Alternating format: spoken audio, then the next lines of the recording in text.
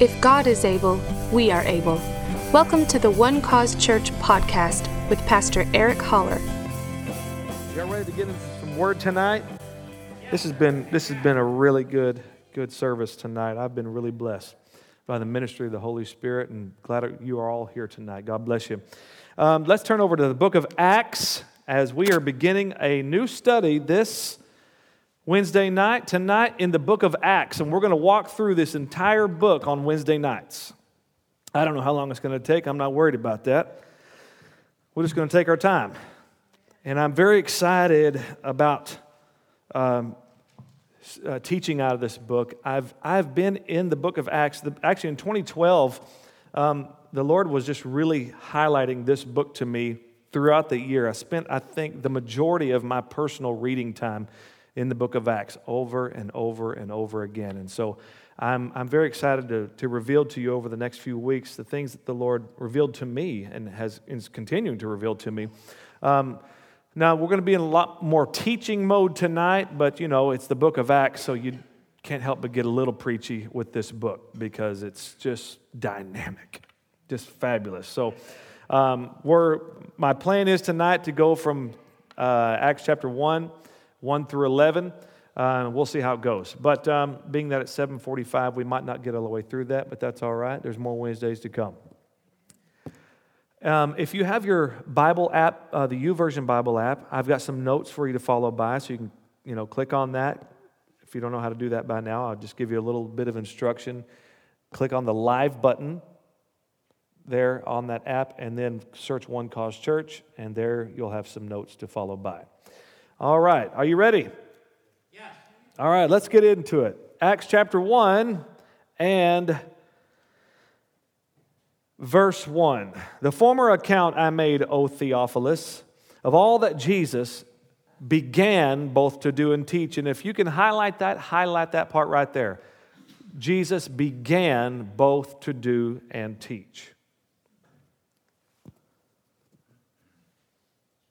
Until the day in which he was taken up, after he through the Holy Spirit had given commandments to the apostles whom he had chosen, to whom he also presented himself alive after his suffering by many infallible proofs, being seen by them during 40 days, and speaking of the things pertaining to the kingdom of God. The book of Acts it describes a transition, one that geographically from Jerusalem, where it starts and then it ends in Rome in chapter 28. Theologically, from Israel to the church as we know it, and racially or nationally from Jews to Gentiles. It is a record of power exercised in the midst of persecution in the church, an account of life and health pouring from a living Christ into a very sick society. And God used men and women in obscurity to bring this great message. And these people were very much like you and I. The author of the book of Acts is the great Luke, the physician, the companion of the Apostle Paul. He begins with a reference to his already completed work on the life of Christ, which we know as the Gospel of Luke. Now, he wrote Luke and he wrote Acts, and in volume, it's actually more than what the Apostle Paul wrote. Isn't that something? In the volume of words, Luke wrote more than Paul actually did. He got his secondhand information concerning Christ, but if you're going to get secondhand information, Paul's the right guy to get your secondhand information from. And I'm sure from some of the other apostles as well. But Acts is, the Gospel of Luke, we'll say, is volume 1, and the book of Acts is his volume 2. It's the continued story of what Jesus began to do and to teach.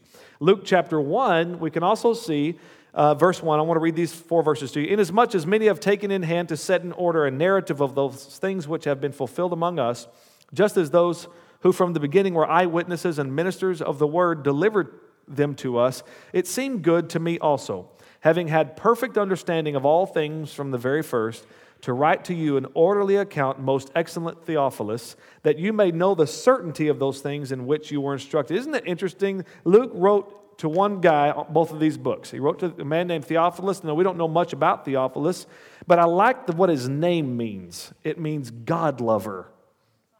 Theo, God, Philos or phileo is love, God lover. Any God lovers here tonight? All right, there's a whole room full of Theophiluses here tonight. Lovers of God. That's who he's talking to. That's who these letters are to. And I love that. I love the meaning of the name Theophilus. But like I said, we don't really know much about him. But Luke was certainly thought enough of this man to make sure that he got all the right information in an orderly account of what Jesus began to do and to teach, and then what the disciples continued to carry on by the power of the Holy Spirit. Now, the book of Acts, it's an unfinished book. When you get to the end of it, you feel like, what else? Man, why did he quit there? But we'll get to that later. It never has been. I think it's intentional that it was that way, because the book of Acts is really still being written. You're now the book of Acts. Today, thank you for your enthusiasm. I said, you are now. Your lives are being written. Hallelujah. You're carrying on the Acts of the Holy Ghost. It really should be called the Acts of the Holy Spirit more than the Acts of the Apostles. But Luke picks up his account in Jerusalem with the closing hours of Jesus' earthly ministry. It is the period between Jesus' resurrection and his ascension into heaven. And these first 11 verses, he's going to give us 5 foundational principles to build or to grow the church. All right? Everybody say the message. All right, let's look at verse 3. To whom he also, that's the first thing, the first principle is the message. To whom he also presented himself alive after his suffering by many infallible proofs, being seen by them during 40 days, and speaking of the things pertaining to the kingdom of God. What's that message? The message is, what he's saying to us is that Christ is risen from the dead.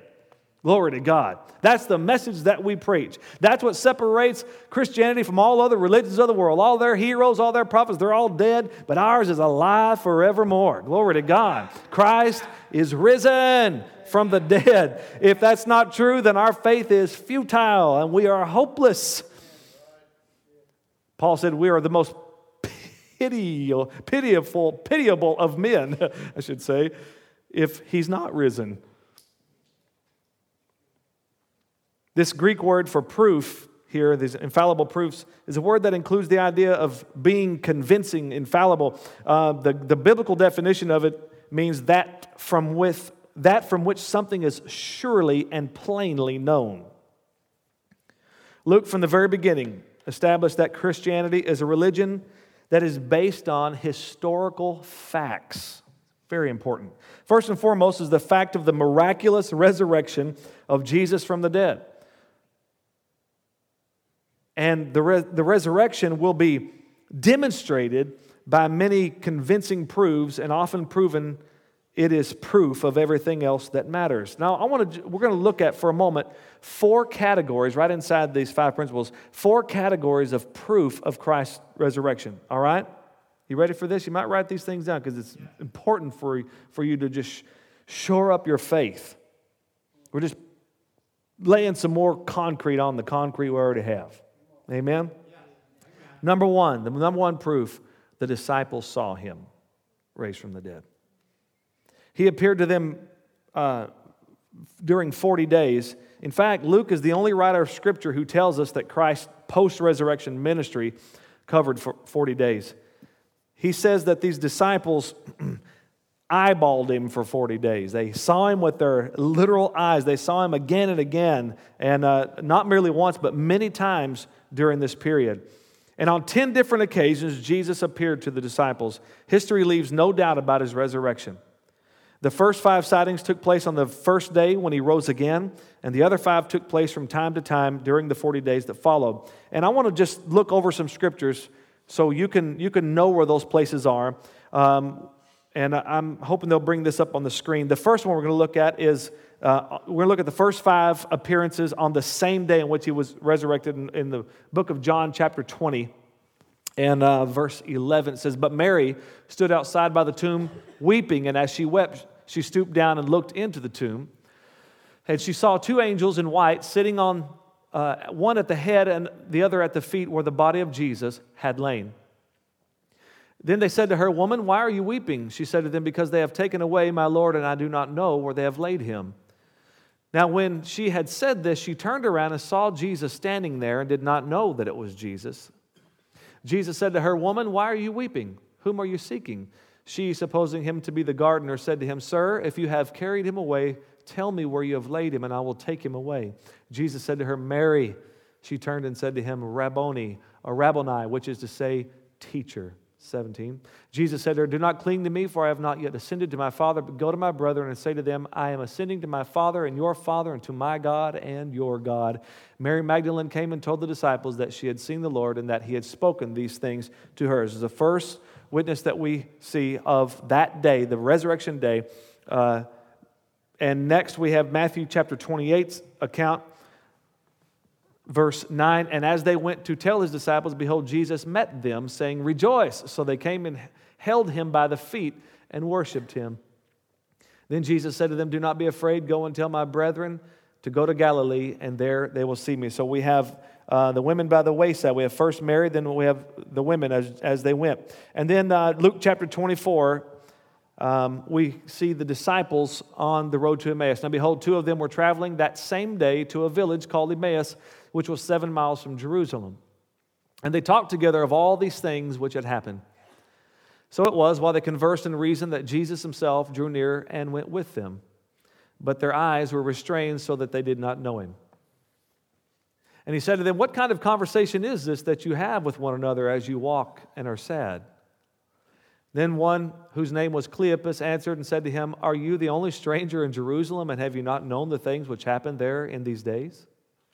And he said to them, "What things?" So they said to him, "The things concerning Jesus of Nazareth, who was a prophet, mighty in deed and word before God and all the people. And how the chief priests and our rulers delivered him to be condemned to death and crucified him. But we are hoping that it was he who was going to redeem Israel. Indeed, besides all this, today is the third day since these things happened. Yes, and certain women of our company who arrived at the tomb early astonished us. When they did not find his body, they came saying that they had also seen a vision of angels who said he was alive. And certain of those who were with us went into the tomb and found it was just as the women had said, but him they did not see. Then he said to them, O foolish ones and slow of heart, to believe in all that the prophets have spoken. Ought not the Christ to have suffered these things and to enter into his glory? And beginning at Moses and all the prophets, he expounded to them in all the scriptures the things concerning himself. Don't you know he had fun doing that? Then they drew near to the village where they were going, and he indicated that he would have gone farther. But they constrained him, saying, Abide with us, for it is toward evening, and the day is far spent. And he went in to stay with them. Now it came to pass, as he sat at the table with them, that he took bread, blessed and broke it, and gave it to them. Then their eyes were opened, and they knew him, and he vanished from their sight. And they said to one another, Did not our heart burn within us while he talked with us on the road, and while he opened the scriptures to us? He appears to Mary, appears to these women, and now these two disciples on the road to Emmaus. And look at verse 34, saying, The Lord is risen indeed and has appeared to Simon. What happens is they return back and come and tell the disciples, and look, saying the Lord is risen and has appeared to Simon. So somewhere along the way, Jesus has had a meeting with Peter as well. Isn't that interesting? And in Luke chapter 24, 36, Now as they said these things, Jesus himself stood in the midst of them and said to them, Peace to you. But they were terrified and frightened and supposed that they had seen a spirit. And he said to them, Why are you troubled, and why do doubts arise in your hearts? Don't you love Jesus? He just gets right to the heart of the matter, doesn't he? He's always dealing with this faith and doubt issue in men's lives. Behold my hands and my feet, that it is I myself. Handle me and see, for a spirit does not have flesh and bones, as you see I have. Then he said, when he had said this, he showed them his hands and his feet. But while they still did not believe for joy and marveled, he said to them, Have you any food here? So they gave him a piece of broiled fish and some honeycomb, and he took it and ate it in their presence. So all this happened the day that Jesus was raised from the dead. Now I want to give you just a couple more. I do have 5 more in later times after that. But let's just go to John 20, verses 24 through 29, and if you can look up these other notes. Now Thomas, called the twin, one of the 12, was not with them when Jesus came.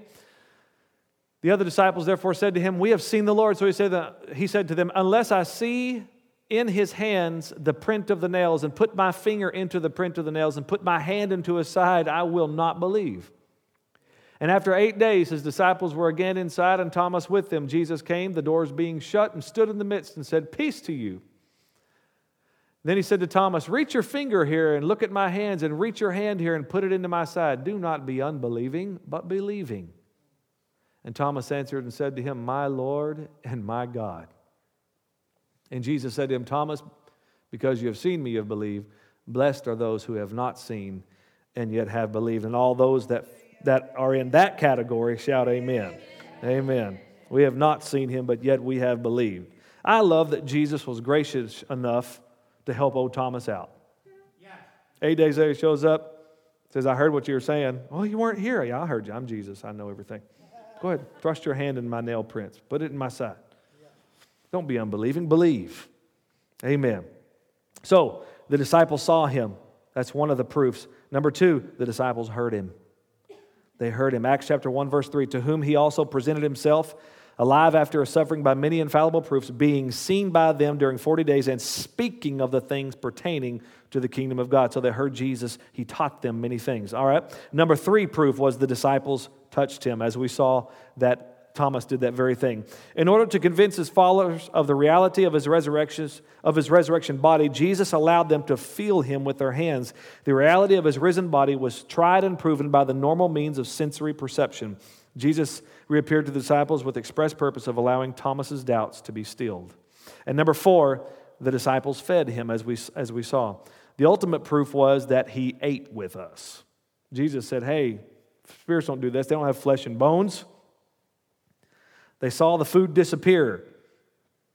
Because I'm sure it's terribly hard to get a ghost or a spirit to eat food. But Luke says this is the proof. He ate with us, so we know that he's alive.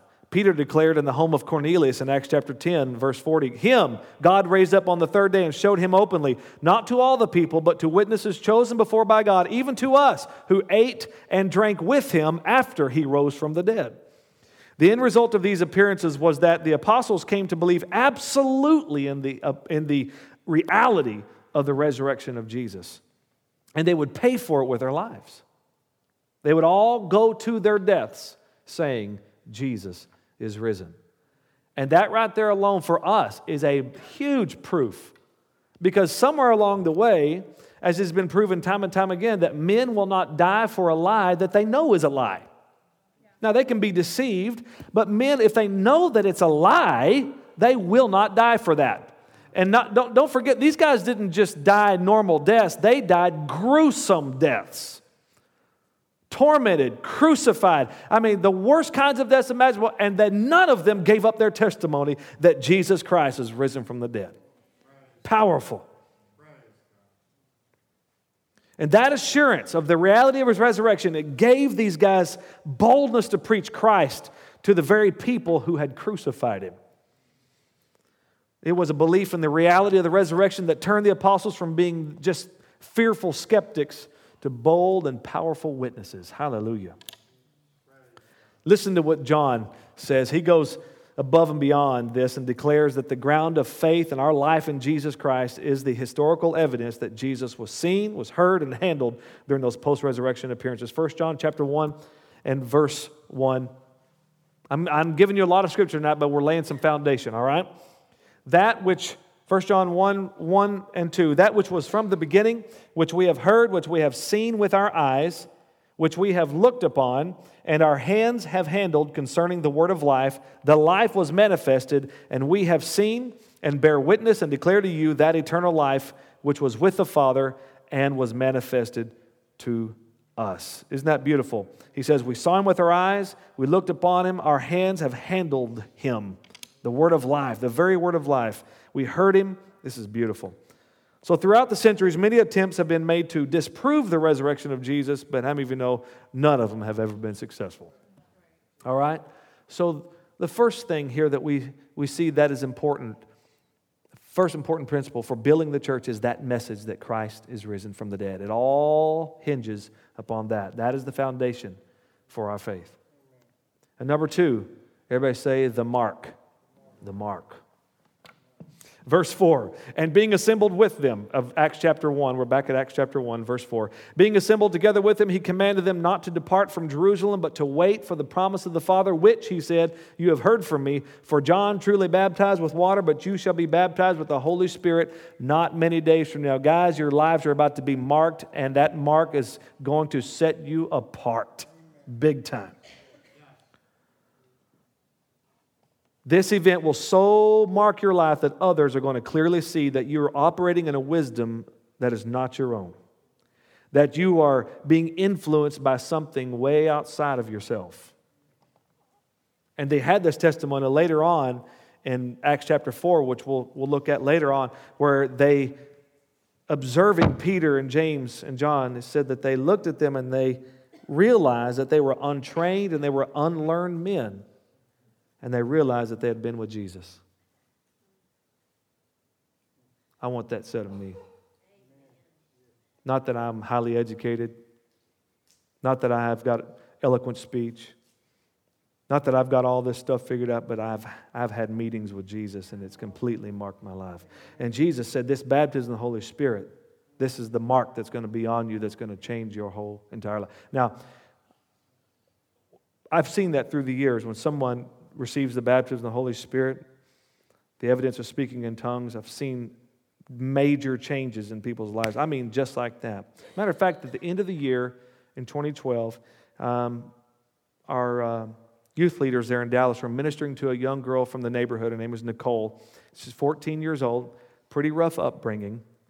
No telling what this little girl's been exposed to. But Nathan Sauce, one of our youth leaders, was saying that he said, she's been coming to youth and stuff, and he goes, and so I've been looking at some of her social media, like her Twitter and stuff, and he says she just puts things, very inappropriate things on her posts and stuff, and he said, we've just been patient with her, and not really come down on her about that, but we've just loved her and accepted her, and So they went to Starbucks one night. It actually is the last Sunday of the year. Over off Hampton, there's a Tom Thumb, and there's a Starbucks in that Tom Thumb, and they went over there and hung out. There weren't many that showed up to the church that night, so they all decided to go get coffee together. So they were sitting around the table, and Nathan just begins to talk to her about the infilling of the Spirit. Took her to Acts chapter 2 and just read this story.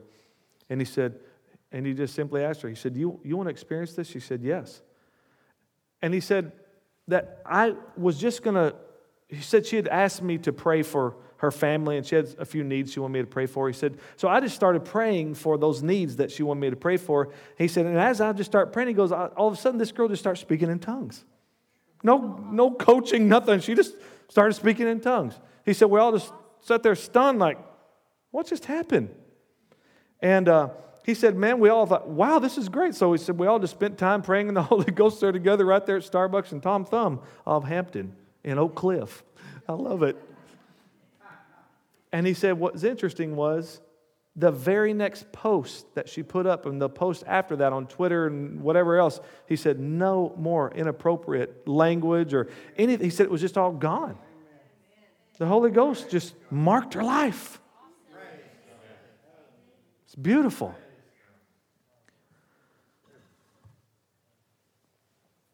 Now look at this. Look at verse 6. Therefore, when they had come together, they asked him, saying, Lord, will you at this time restore the kingdom to Israel? And he said to them, it's not for you to know times or seasons which the Father has put in his own authority. Everybody say mindset.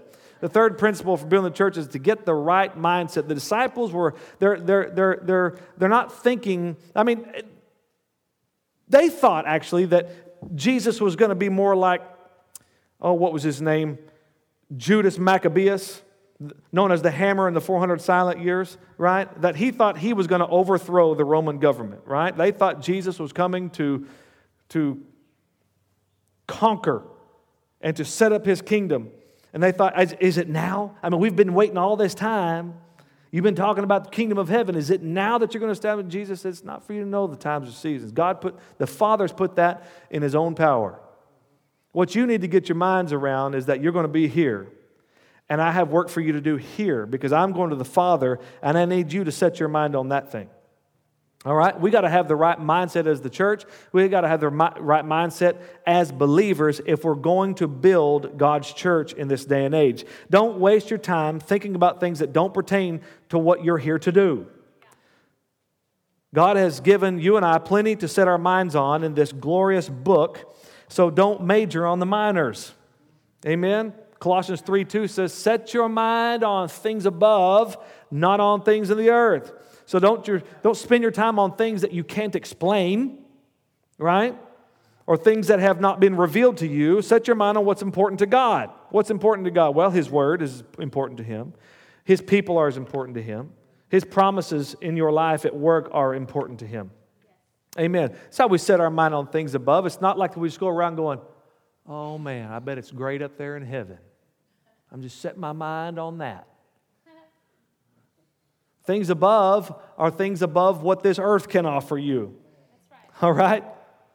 And the Word of God is the most powerful thing that you can get in your mouth. Glory to God. And the church of the living God is the most important thing that you can put your hands to serve in and to work in, to give yourself to. That's setting your mind on things above. Like I said, major on the majors. There's plenty, I like the way my dad says it, there's a few gray areas in the Bible, but so few compared to what's truly black and white that we just need to focus on the black and white. Amen. If it's not revealed, then it's concealed for a reason. Amen.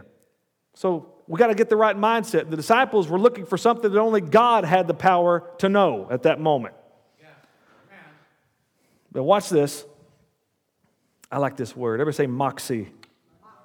The moxie. Look at verse 8. But you shall receive power. Everybody say power. When the Holy Spirit has come upon you. When do you receive power? When the Holy Spirit comes upon you. And you shall be witnesses to me. Watch. In Jerusalem and in Judea and Samaria and to the end of the earth. Now I want you to, we're going to slow that down for just a moment, because when Jesus gave them the geographical areas that they were going to be witnesses to, I'm sure it struck a little bit of terror in their hearts. All right? What he's saying is that you're not going to be able to keep this to yourself. You're going to have this boldness and this courage about you, this moxie, if you will, that you will not be able to keep silent. Glory to God. Your mission is to live your life to show Jesus to the world. Amen. Yeah. Jerusalem. Think about this. The first place he mentions they're going to be witnesses is Jerusalem. What happened in Jerusalem? That's where Jesus was crucified. That's where the enemies are. Judea. This is where Jesus was rejected. This is where the doubters are. So the enemies, from the enemies to the doubters. Samaria. We know what Samaritans are. They're half-breed Jews. So now you got to deal with racism. All right, so you got enemies, you've got doubters, and you got racists. Well, doesn't that sound like a fun mission trip? Huh? And to the ends of the earth. Dun, dun, dun. The Gentiles, the heathen, the pagans, the uncircumcised. That's a tall order, Jesus. John chapter 4, verse 14. But whoever drinks of the water that I shall give him will never thirst. But the water that I shall give him will become in him. Everybody say in him. A fountain of water springing up into everlasting life. Now, Jesus is talking to the woman at the well about the living water. That is, this really speaks about your salvation experience. When you become born anew again, the Spirit of the Spirit of the Lord comes and lives on the inside of you, and it is a fountain springing up. It's a fountain of water springing up into everlasting life. It's glorious. But watch, John chapter 7 and verse 38. 3 chapters later, he who believes in me, Jesus says, as the scripture has said, out of his heart will flow what? Rivers of living water. How do rivers of living water flow out of your heart? What does that look like? Well, Jesus said, out of the abundance of the heart, the mouth speaks. Rivers of living water come flowing out, hallelujah, from your heart. But this he spoke concerning the Spirit, whom those believing in him would receive. This is good. So that believing in him is that John 4:14 experience. That's the fountain springing up to everlasting life. But this right here, glory to God, speaks of the Holy Spirit who would come upon those who would believe, where it would become now not just a fountain springing up to everlasting life for them, not just a personal experience, but now a testimony to others. For the Holy Spirit was not yet given because Jesus was not yet glorified. That's the end of John chapter 7. Glory to God. And the last thing here, let's look at verse 9. Everybody say motivation. The motivation. Now when he had spoken these things, while they watched, he was taken up, and a cloud received him out of their sight. And while they looked steadfastly toward heaven as he went up, behold, two men stood by them in white apparel, who also said, Men of Galilee, why do you stand gazing up into heaven?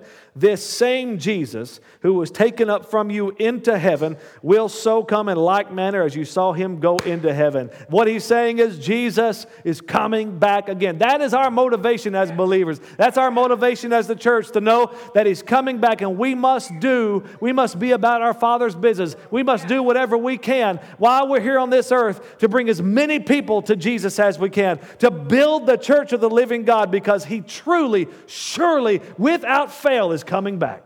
Yeah. It's our motivation to fulfill our calling as believers, to keep our eyes on Jesus by continuing to build his church and to love others and to serve the Lord with all of our hearts. Yeah. He's coming back for a glorious church. He is the reason why we are who we are and why we do what we do.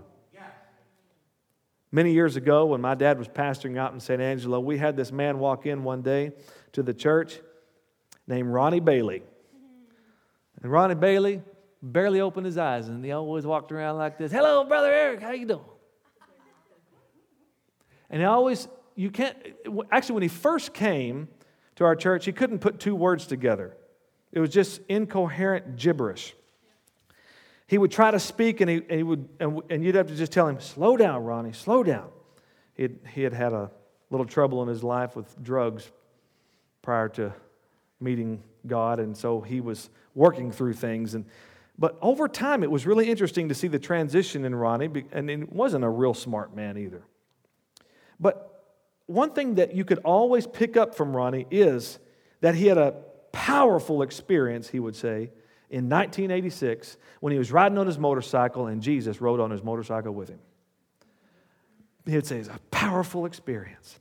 1986 when Jesus rode on my motorcycle with me. He'd say, Brother Eric, it's true, Jesus rode on my motorcycle. He'd say, you couldn't tell anything else about Ronnie, but you knew in 1986 he had a powerful experience on his motorcycle when Jesus rode on his motorcycle with him. And over time, he just kept coming. He was very faithful to coming to church Sunday morning, Sunday night, and Wednesday nights. He was always there. And it was interesting to see the transition over time, how Ronnie, just being there in the presence of God, worshiping God, his speech began to clear up. Yeah. We really watched healing work in his speech. And he would get so excited.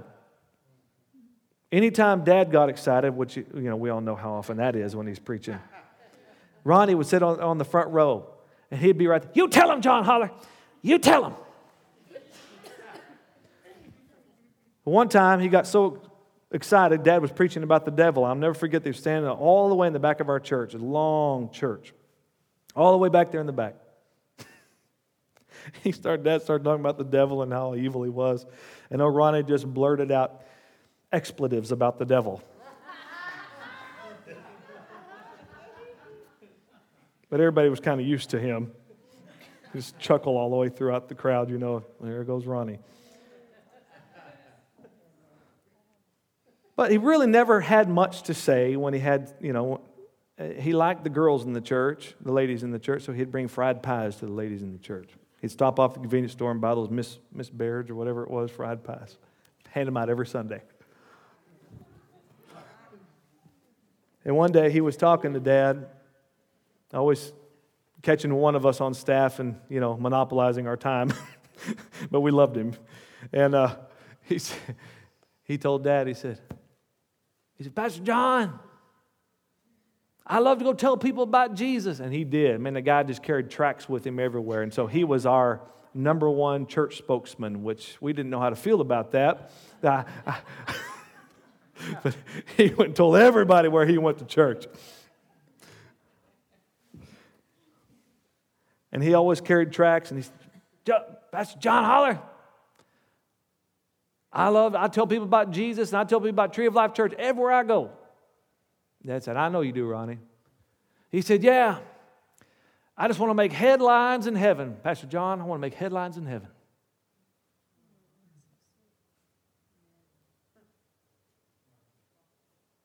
I like that. Our motivation to be guys that are making, people that are making the news in heaven. Can't you see a little boy on the side of the sidewalk on the streets of Gold saying, extra, extra, read all about it. James and Chelsea won 5 people to Jesus today.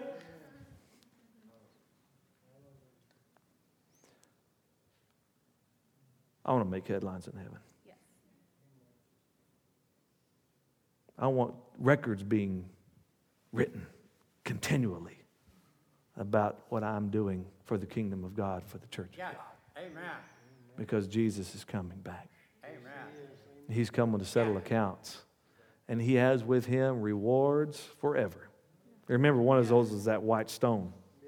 We don't know what that white stone is, but I want a white stone. He's giving it out. I want it.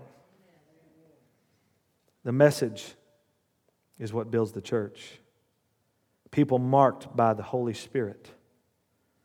The mindset that we are here for the purpose of His kingdom. The moxie, the courage, and the boldness to do it. That comes by the power of the Holy Spirit. And the motivation, that is for our Savior. To give back to Him all that we know to do and what we can do, because He gave us everything that He could. Glory to God. Father, thank you. Thank you for this opening in this great book. Thank you, Lord, that we get to look into this and learn and to grow and to increase in our knowledge of God and to experience you in powerful ways, Father.